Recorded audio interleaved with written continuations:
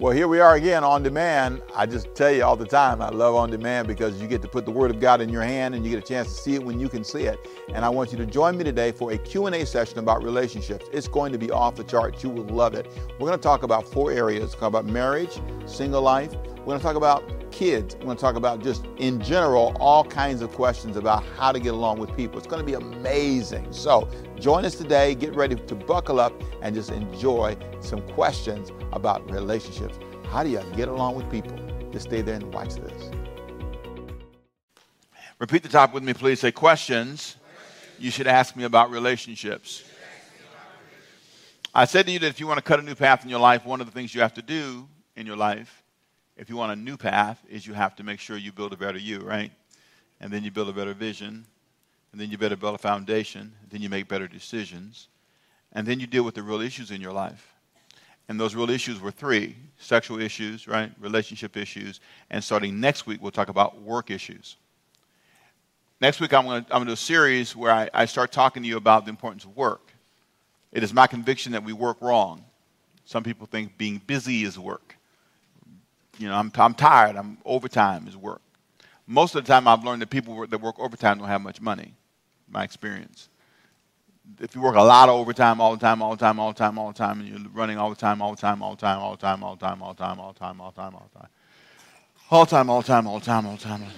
This is how your life is. It's all the time. You probably don't have much time with your family. You have a house you can't live in. You have cars you can barely drive. You park them at work and park them at the house, and you don't get to really cruise to the beach. I don't call that success. You're being dragged by your work. I understand about being engaged. If I put my schedule before you, you might be impressed. The issue is not just being busy, though. Being effective. And so I'll talk about work next week, and I'll show you that there's a wonderful book I love. It's called Your Work Matters to God.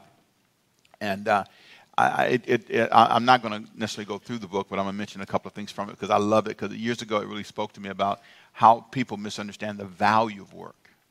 Your work does matter to God. It matters to you. It should matter to you. There's something healthy about having a good work ethic. Some people want to be blessed, but you are, I say this in love, you are too, I won't say lazy. That'd be offensive.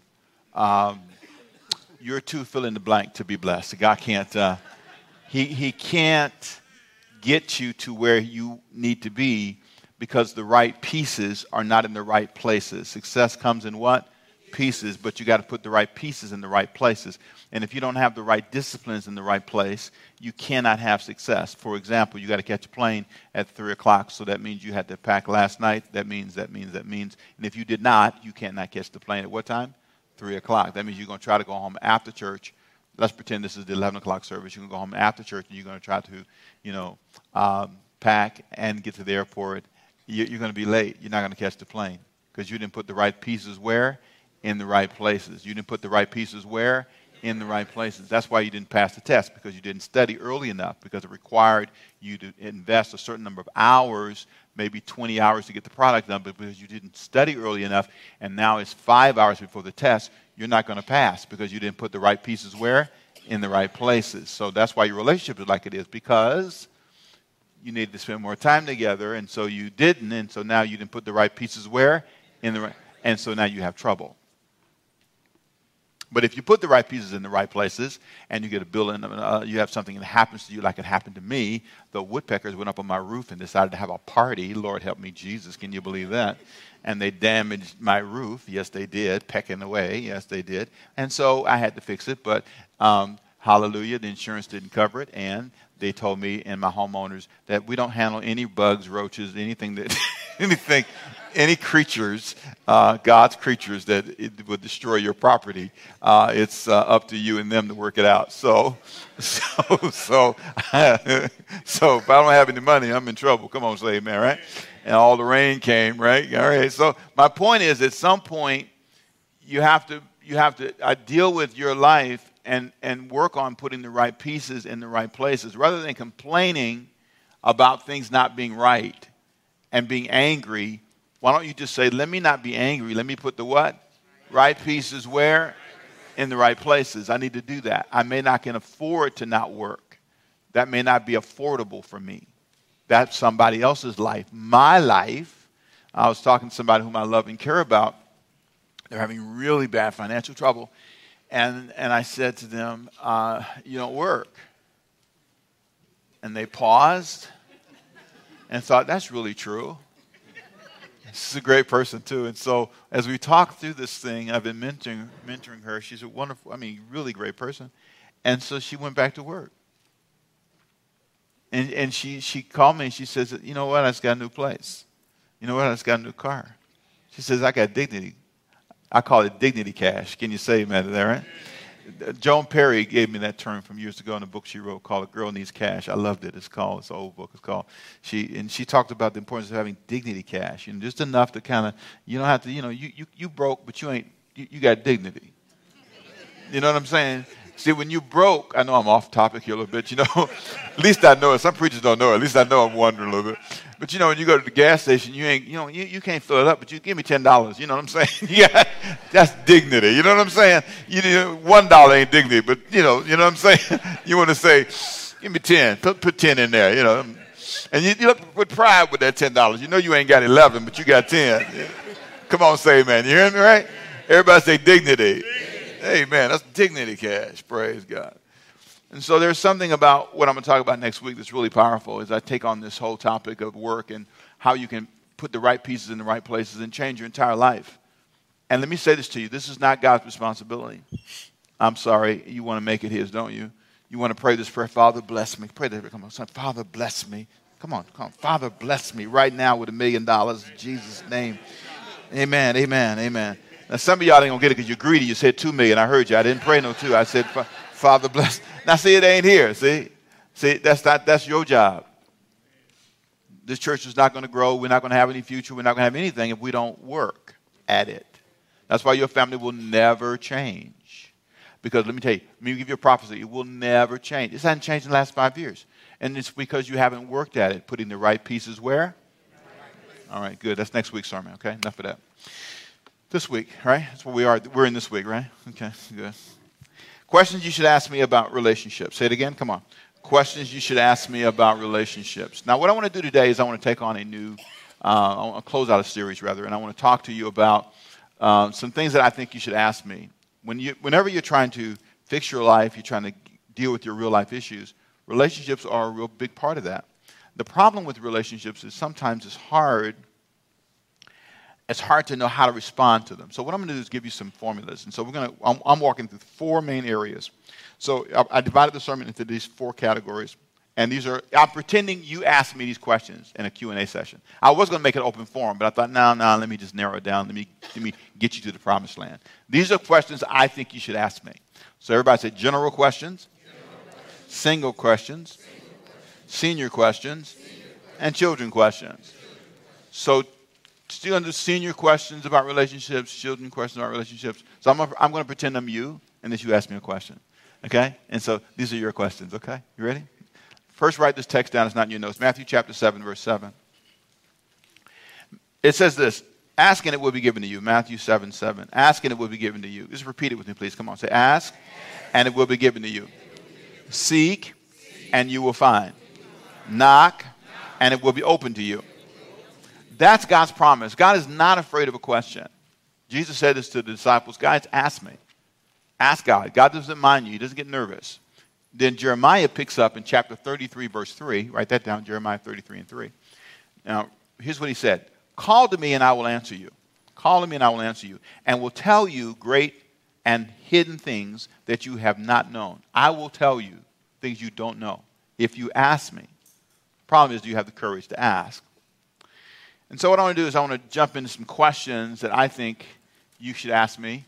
And I want to just kind of give you what I call a brief answer. Now, what I've done is given you in parentheses next to the question a brief answer. So you can always know at least what I kind of said. You ready? So let's start with general questions. How do I relate to people, Pastor, I don't like?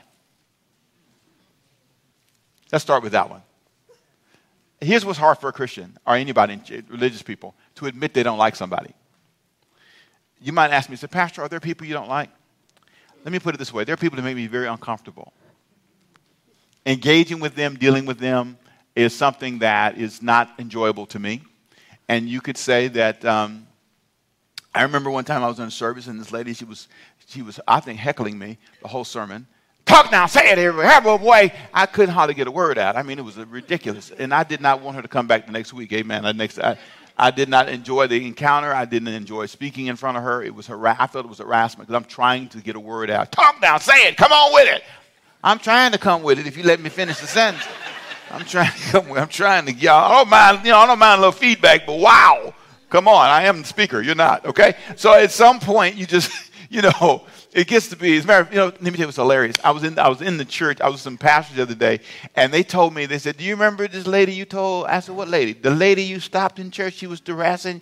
I said, that was your church? Yes. Okay, thank you. Hallelujah. Thank you, Jesus. Anyway, but I really didn't enjoy that. And I think there are times in life where you run into people, you run into circumstances on a job, and I'll talk more about the job later too, where you just don't like them. Here's what I think you should do. Number one, put on their glasses. Whenever you run across somebody that you struggle with, whenever you have a problem with somebody, don't just see it from your side. I need to understand that she's just excited about Jesus. She's just excited about the Word. I don't have to see it as someone trying to heckle me because she's not. Flip it for a second. Flip it around for a minute and say to yourself, how was she trained? What is in her mind? If there's somebody in your life that you encounter, whether it be your husband, your wife, or whoever it is, your children, what do they see? Here's what I love. This is a verse that I love. Matthew chapter 9, verse 36. This is not your notes either. Write this down. Matthew 9, 26. When he saw the crowds, he had compassion on them. He had compassion on them. One of the things I have to work on in my life is making sure that I flip it. I have to be compassionate. And sometimes we're not. When we find ourselves having this very bad feeling towards people, or bad feelings toward whatever's happening, we have to learn to pause. Okay, I know how I feel right now. That's settled. Now, turn the page. Put on the other glasses for a minute. And you're going to find that theme throughout my questions today. Turn it around. Say that with me, please. Come on. Just turn it around for a minute. I know we know how you feel. You don't have to even say anymore. You don't have to cuss. You don't have to yell. You don't have to scream. We got you. Bam. We're there. Okay. Now let's see how they feel. What would prompt them to be this way? They just crazy. No, you missed the point. Back up the train. Be compassionate. Jesus looked at the crowds in front of him and he had compassion for them. And there's something about the lack of compassion sometimes in dealing with people that can make it really difficult. Second question. How do I get over being wronged in relationships? If somebody wrongs you, and let's say they flat out wrong you, there's a verse that I love, Galatians chapter 6. Write this down. It's not in your notes either. Galatians chapter 6. Okay? The first thing you need to do is you need to, first of all, consider your own sinfulness. When you do something wrong to me, and I am offended, I have to not just think about my offense. Again, I have to turn it around. Here's what Galatians chapter 6, verse 1 says. If a man is overtaken in a trespass, if a person trespasses in some way, you who are spiritual, your goal should be to restore such a man in a spirit of meekness, or gentleness rather, considering yourself, lest you also be tempted. So in other words, when someone does wrong, I need to consider myself. I need to be compassionate. I need to care. Not just focusing on the wrong they did. Sometimes when someone offends you in a relationship or someone does something wrong to you, you really can get to the place that you're not even thinking about anything but what they did. Maybe the person's overtaken. Maybe they've done it to me, but they are overtaken. I see this a lot in relationships. Okay, so your spouse cheated. Okay, I'm not justifying any of that, but I want you to hear me. Your spouse was overtaken in a fault. The person lied to you. The person stole some money from you. That person was overtaken in a fault or a sin, a trespass. They crossed the line that they weren't supposed to cross. I know that's offensive to you, okay? But pause for a second. This person now is in trouble with God. That's the bigger question. More than you, the person's trespassed against the Word of God. That's my first concern.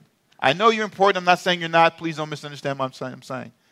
I love this verse for this question because it raises two important points. Number one, consider yourself. And then number two, consider them. You got to be careful that you don't forget you've had things in your life too. I love to ask people this question when something happens. I said, have you ever done anything like that? Or have you ever messed up? Or have you ever failed or anything? Whenever you want to get on your kids about trespassing or violating some rule or doing something wrong, have you ever had trouble in school? You ever had trouble with grades? You ever had any trouble? And it's amazing when you flip it and you see it from the other side, you have a different feel to it. Can I get an amen, somebody? Amen. Number 3, right? Why don't I like a good relationship? I love this one. Why don't I like a good relationship that I should like? This is a relationship you should like. You're in a marriage. You should like this marriage. You should like this person. You should like this job. But you don't. Let me just say it again. You don't. Now, you can lie, you can fake, you can be phony, but the truth is you don't. And here's what I think is important. It's tied to taste buds and preferences. Sometimes the problem is you just don't like it. Why? All I can think of is a guy named Cain. Remember I talked about him a few weeks ago? Cain just didn't like following God. Cain didn't like the whole sacrifice thing and bringing blood sacrifices. He said, look, I'll bring some apples or something or some fruit, but I'm not killing anything. I don't understand why. He's the kind of person, if he doesn't understand, he's not going to do it.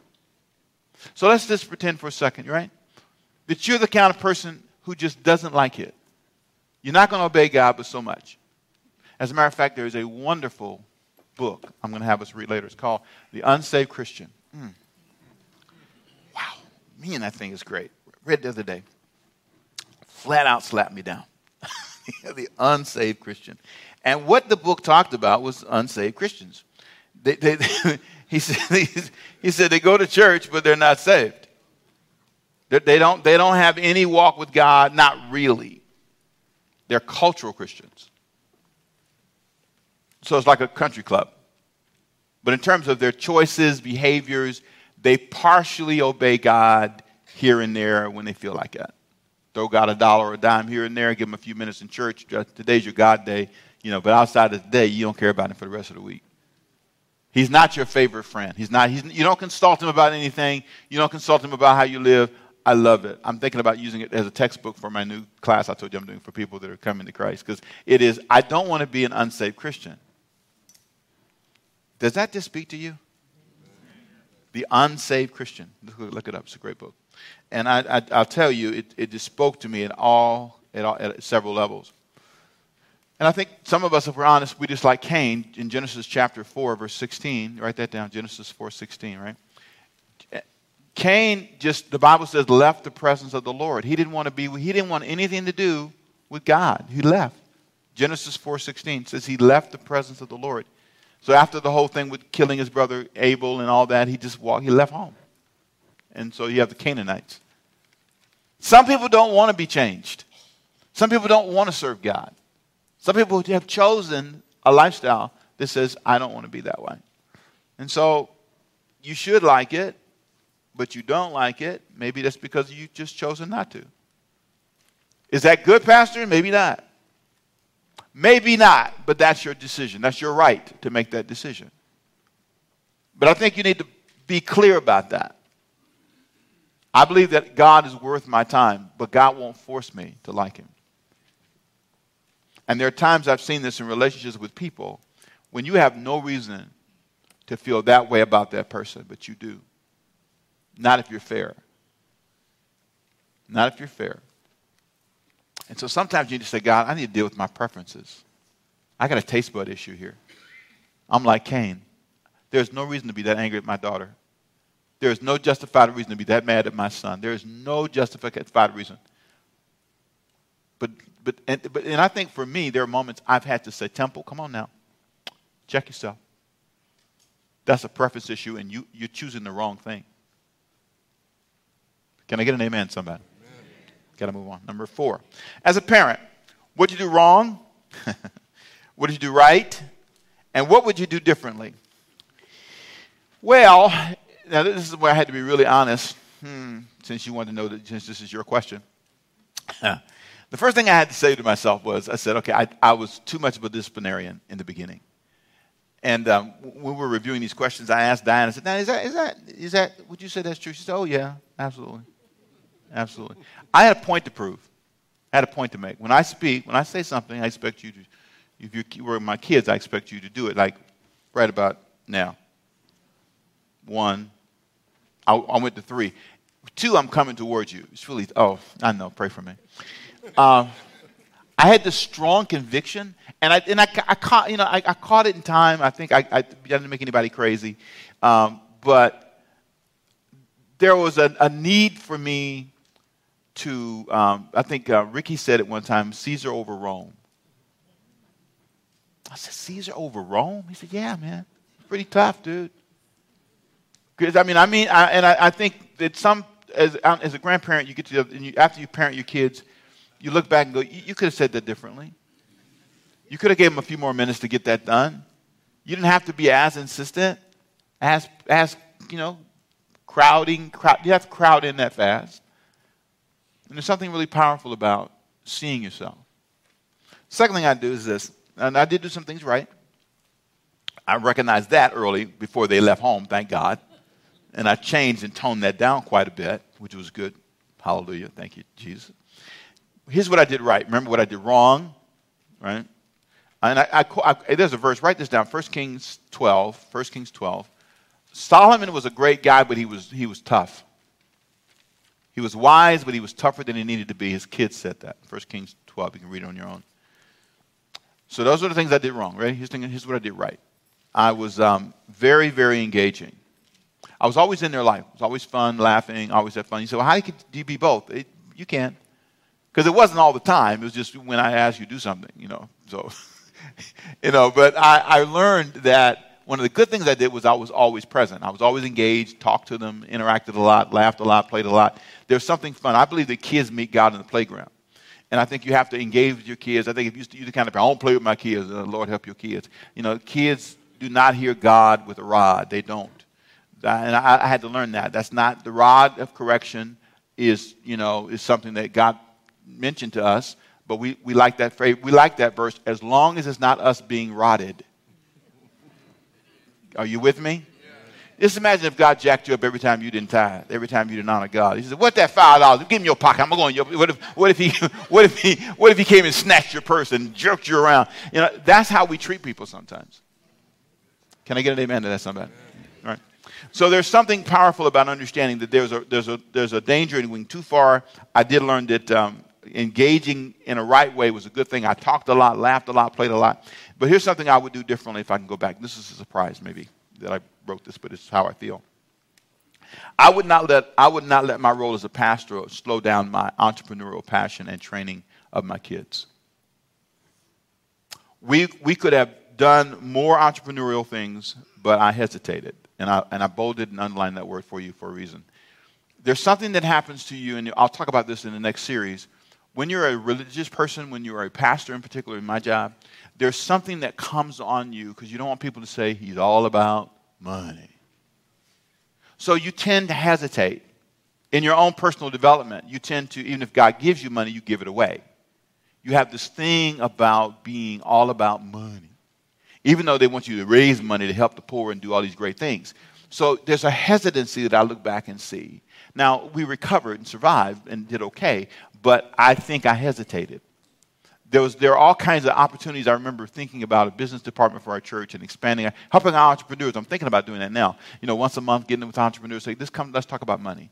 Nothing else. If you don't want to talk about money, stay home. But this is about money this night. I don't know when I pick a day, maybe a Saturday evening or something after Saturday service. I'm not sure when, but I'm thinking about it. Because here's what I think is a big problem. For a lot of you, the problem is what? There you go. You're in business and you're messing up because you don't know what you're doing. And you're hesitant. You're not committed.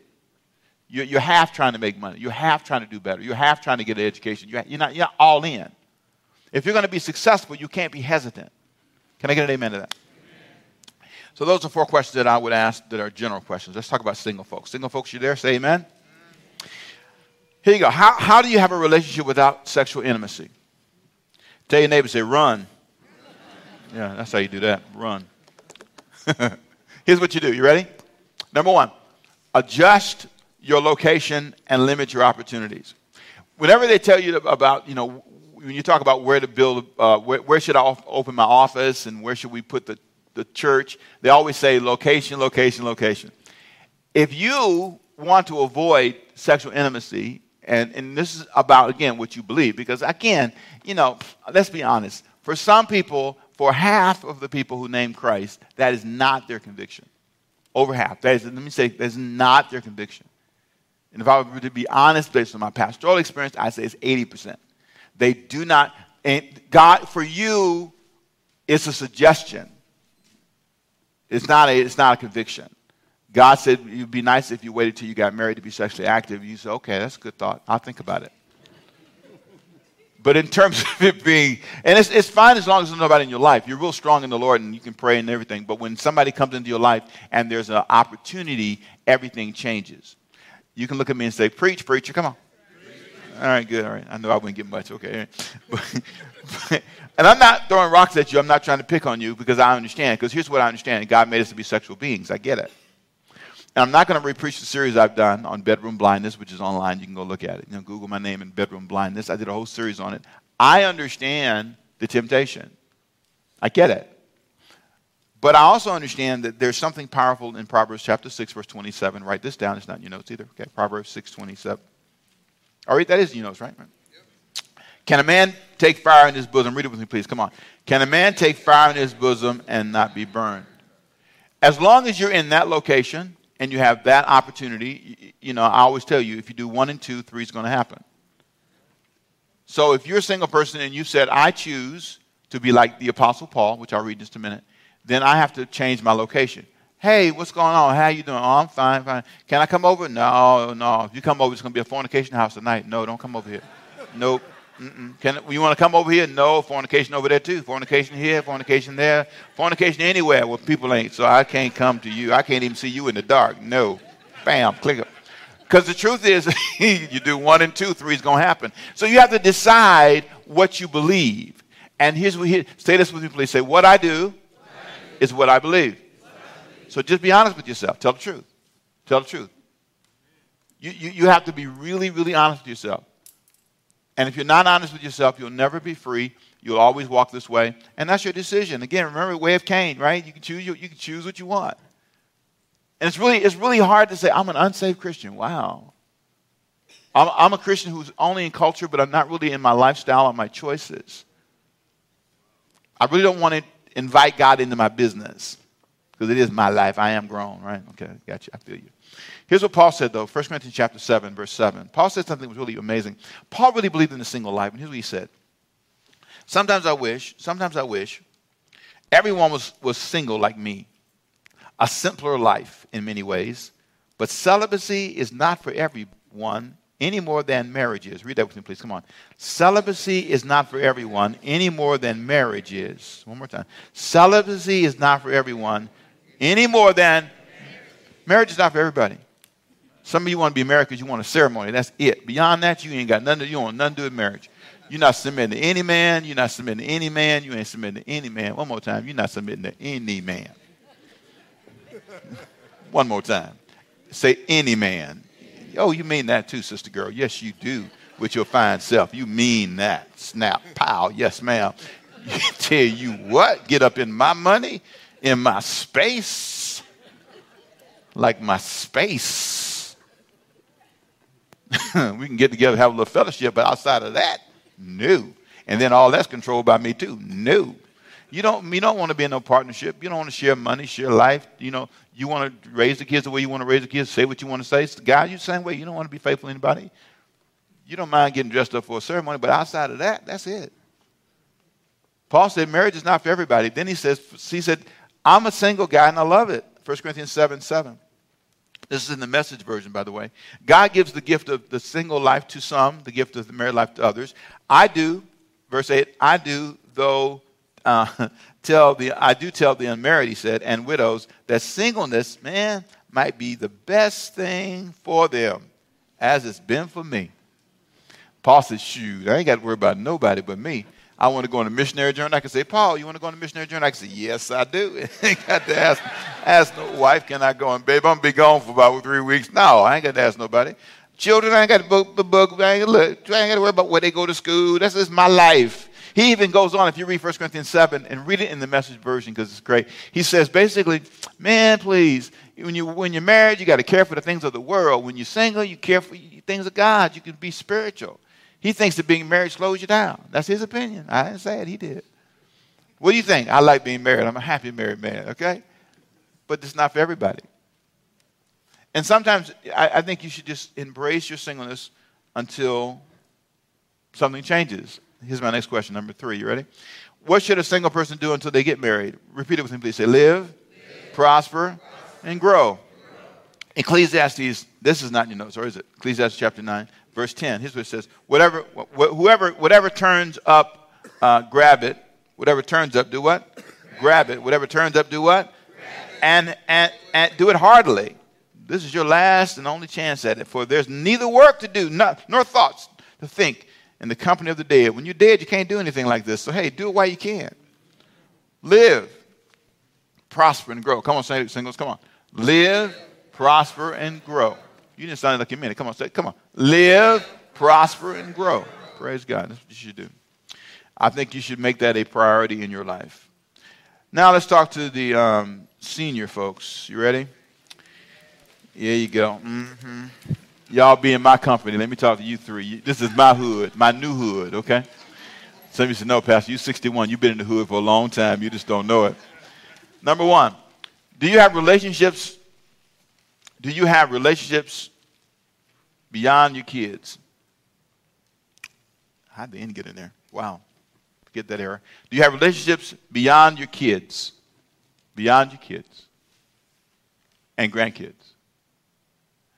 Do you invest in relationships beyond your kids? Excuse the error, but do you get the point? There are moments in your life when you, if you're honest, if you're really, really honest, that's your life. Your kids and your grandkids. Now, I love them both, but I am alive. Watch this. Second question. Do you have a dream for your future? Not their future. Your future. It's amazing how you stop dreaming past certain ages. You couldn't even tell me what you want to do for you, where you want to go. Third question. Do you talk about the past or your future? Do you talk about the past or your what? Future. I'm telling you that when I joined this club, the senior club, I noticed that we always talk about the past. What we used to do, what we used to be. When I was in L.A., one of the most amazing things that I noticed about a number of the people that I knew, especially a lot of celebrities that I got to know, they always introduce themselves, or people introduce them by what they used to be. Oh, this is a guy, he had 4 Emmys, or this is a person, or, who are you now? If you're not careful, you don't have a now moment in your life. Why don't you build one? What if you live 20 more years like this? 10 more years, 30 more years. Older people are living longer, and they're living sadder because they don't have a dream. So you spend 20 years, think about this now, let's say I don't know what old is to you, 50, 60, whatever it is. And so you spend the next 20 years talking about when you were 20 and 30. I remember when I was in high school. You're not in high school? That's a long time ago. That's a long time ago. That's way back. You may still have those clothes in your closet, but that's old now.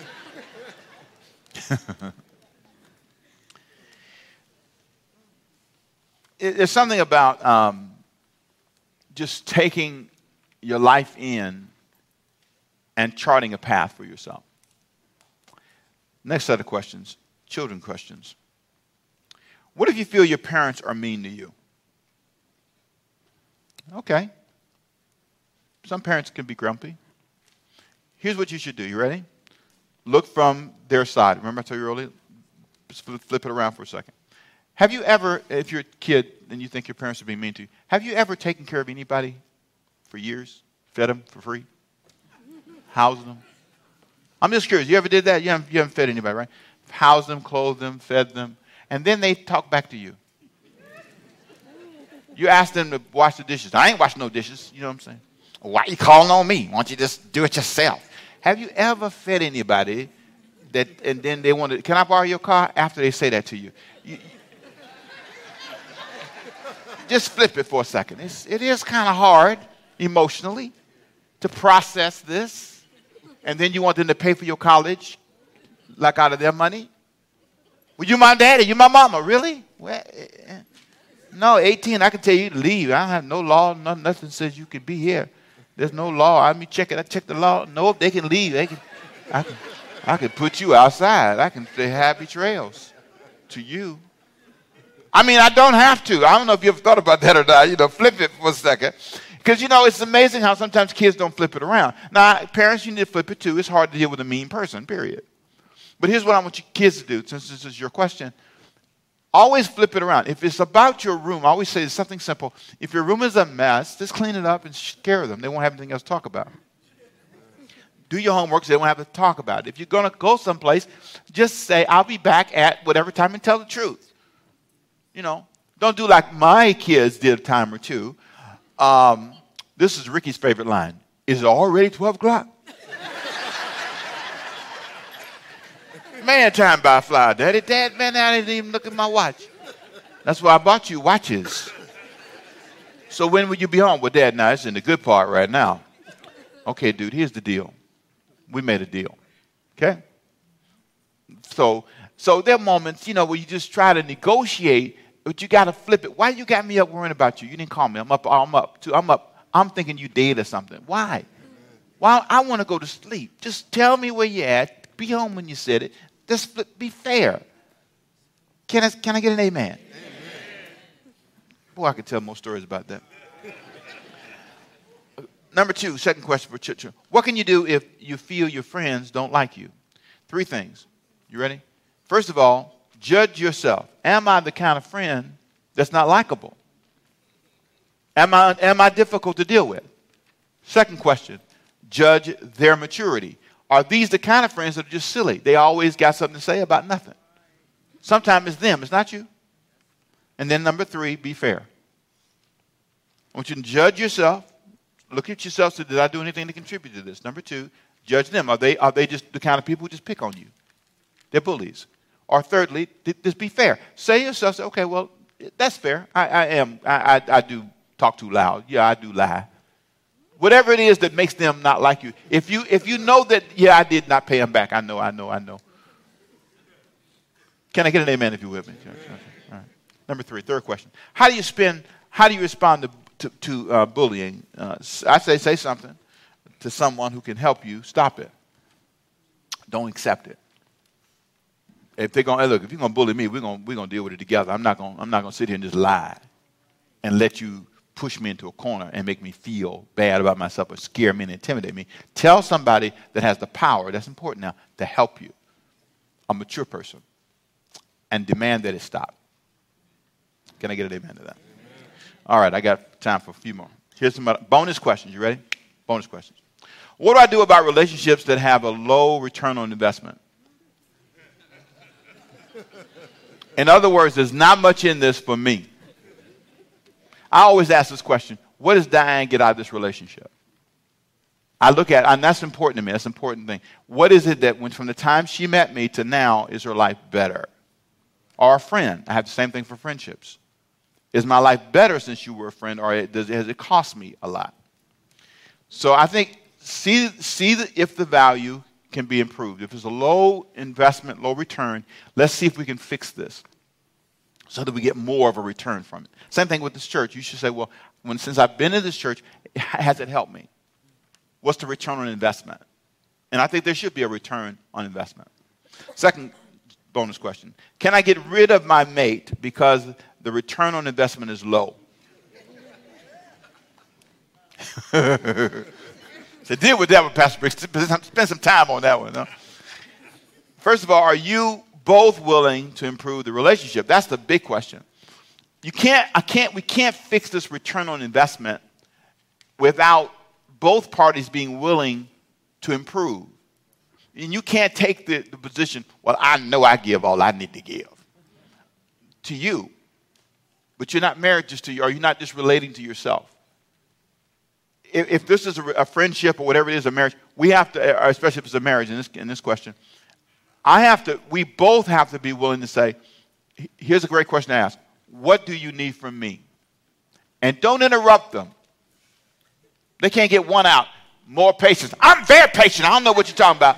See, you just blew everything. You want to listen. Can you say listen? I want to listen to what you say so that I can hear it.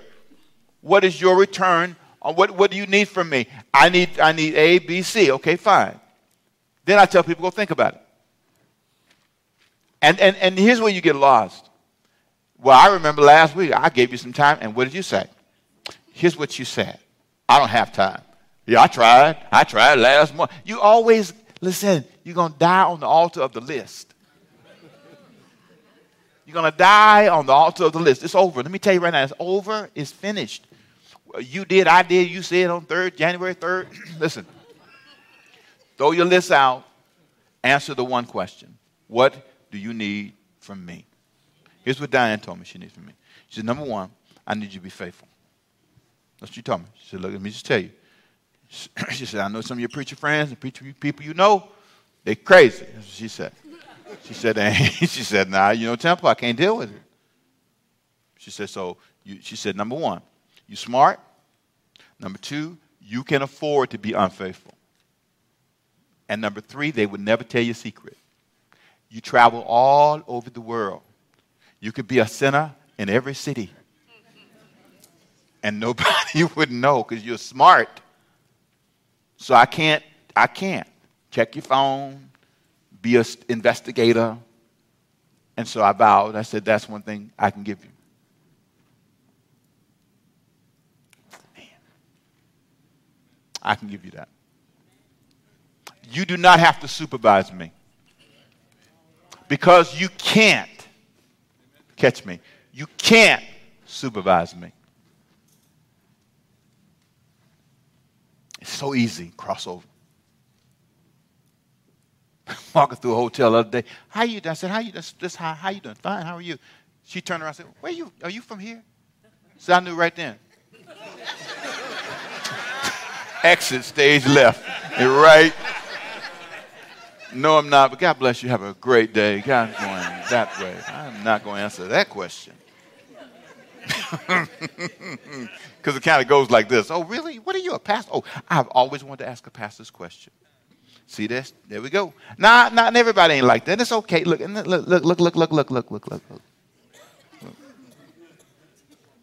I get it. And I'm compassionate toward all of that. I am. I don't judge people. I'm not like that. I'm not crazy. I get it. I'm a person. I'm like you, flesh and blood. I can say that to her. Number two, she says, I don't want you to be grumpy. She said it recently. That's a recent thing. I was a little edgy. Had the edge on, you know what I'm saying? She said, I don't mind you disagreeing with me, but just the edge. It's okay. Here's my response. I can fix that. Take the edge off the response. Just answer my question. Number three, time with you. So I can do that.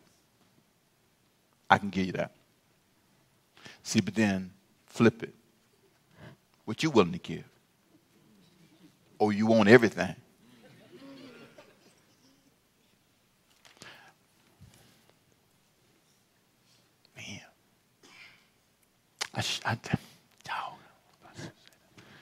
Yeah, I know.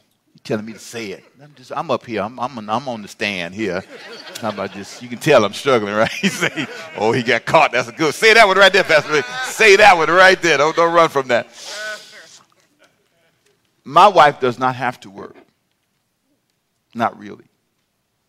I've been fortunate. I've been blessed, and you guys are gracious to me. And she really has for a long time.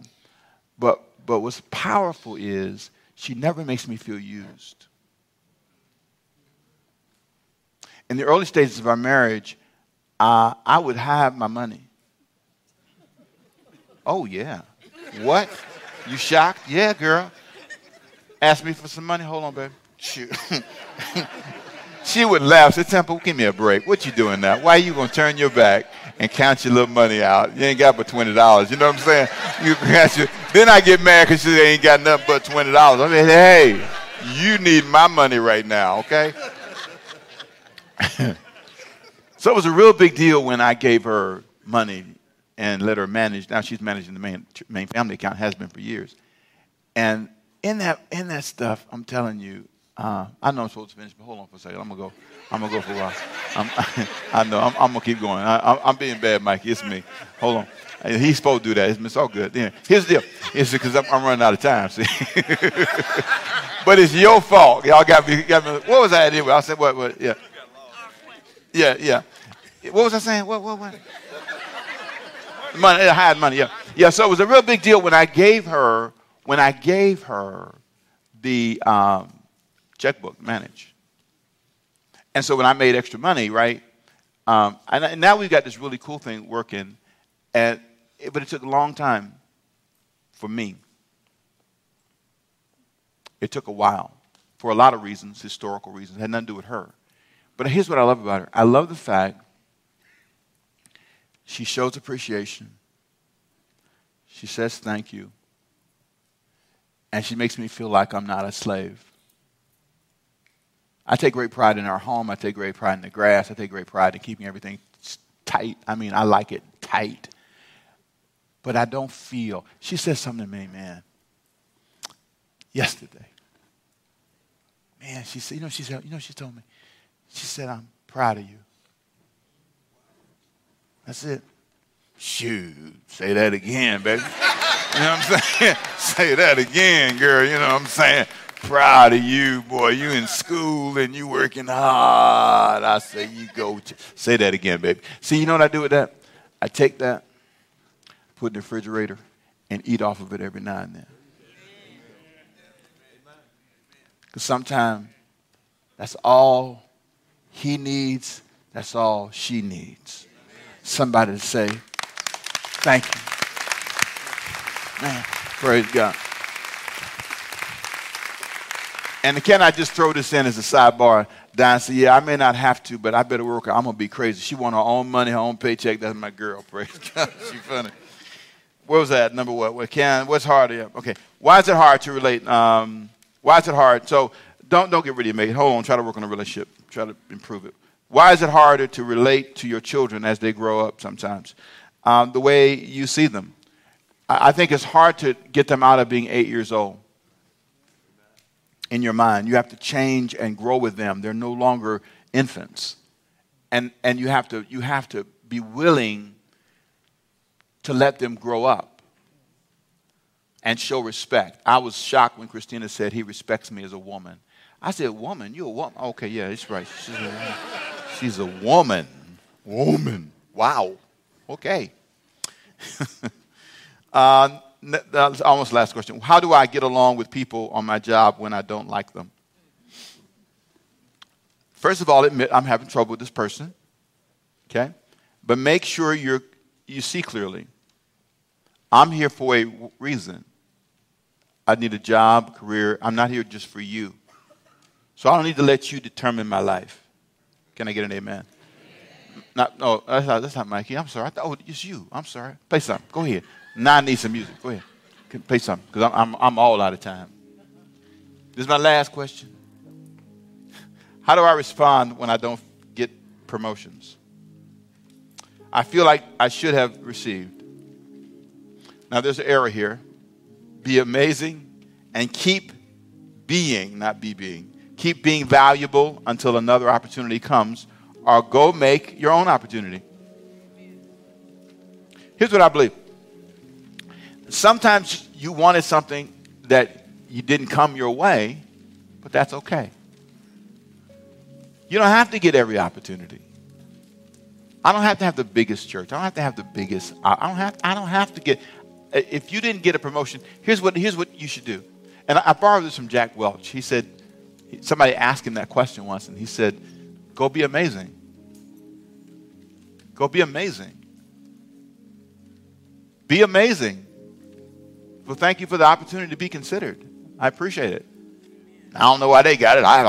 I train them. Okay, look at your attitude. That may be why. They may not want you that close. Having you that close, maybe you know I know more about the company than everybody. That's probably why they don't want you up there, because you know everything. They want somebody that's open-minded. Or maybe it's just not for you. Maybe it's just not for you. I was offered a chance to pastor another church that you don't know about. And it was a really nice offer, a nice opportunity. And the person that was talking to me about this, I looked at them and said, this is not for me, this is for you. And he said, for me? I said, yeah, this is for you, not for me. I already got a church. I don't need to come move here. And so he said, so when he gets up and I've spoken for him a few times, and he said, Pastor Rick told me this was for me, not for him. Now, they would have preferred me because I had more experience. They wanted somebody like me to come, but it wasn't for me. Everything is not for you. Sometimes you are a tool in God's hand to bless somebody else. Come on, say amen. You hear me? That's your job. Thank you for your questions. I hope you liked your questions. Let's all stand together, shall we? Father, I lift my heart and my hands to you, and I thank you for this wonderful opportunity. We leave this place today with a conviction that we need to not be afraid to ask, seek, and knock. We can ask you, and you can bless us, and you can anoint us. I pray, Father, that we leave here inspired at all ages. Those who are here, those who are home and on demand, I pray the blessings of God upon them. I give you praise and glory and honor in Jesus' name. With every head bowed, every eye closed. Father, I pray for people today who don't know you, who have been cultural Christians, but they're unsaved Christians. They admire God. They like what Jesus did on the cross, but in terms of their life choices, they've not invited you in their lives. And so today, I ask you to touch their hearts. Today, somebody says, Pastor, I have been a cultural Christian. I have not been a person who truly surrendered his or her life to God. So I want you to pray for me before I leave you today. With every head bowed, every eye closed, every hand down for just a moment, please. If that's you and you're saying, pray for me, Pastor, I want you to raise your hand. I want to know who you are. Pray for me. I see a hand. Anybody else? I see two. Do I see anybody else? Anybody else? 3, 4. Okay. Now, every hand lifted, please. Father, we pray for these and many who did not raise their hand, but many who raised their heart, both here and at home and on demand, wherever they are. Touch them today, and let this be the transforming moment when their lives change, and they'll never be the same. They don't want Jesus to just be a cultural part of their life. They want him to be a real personal part of their life.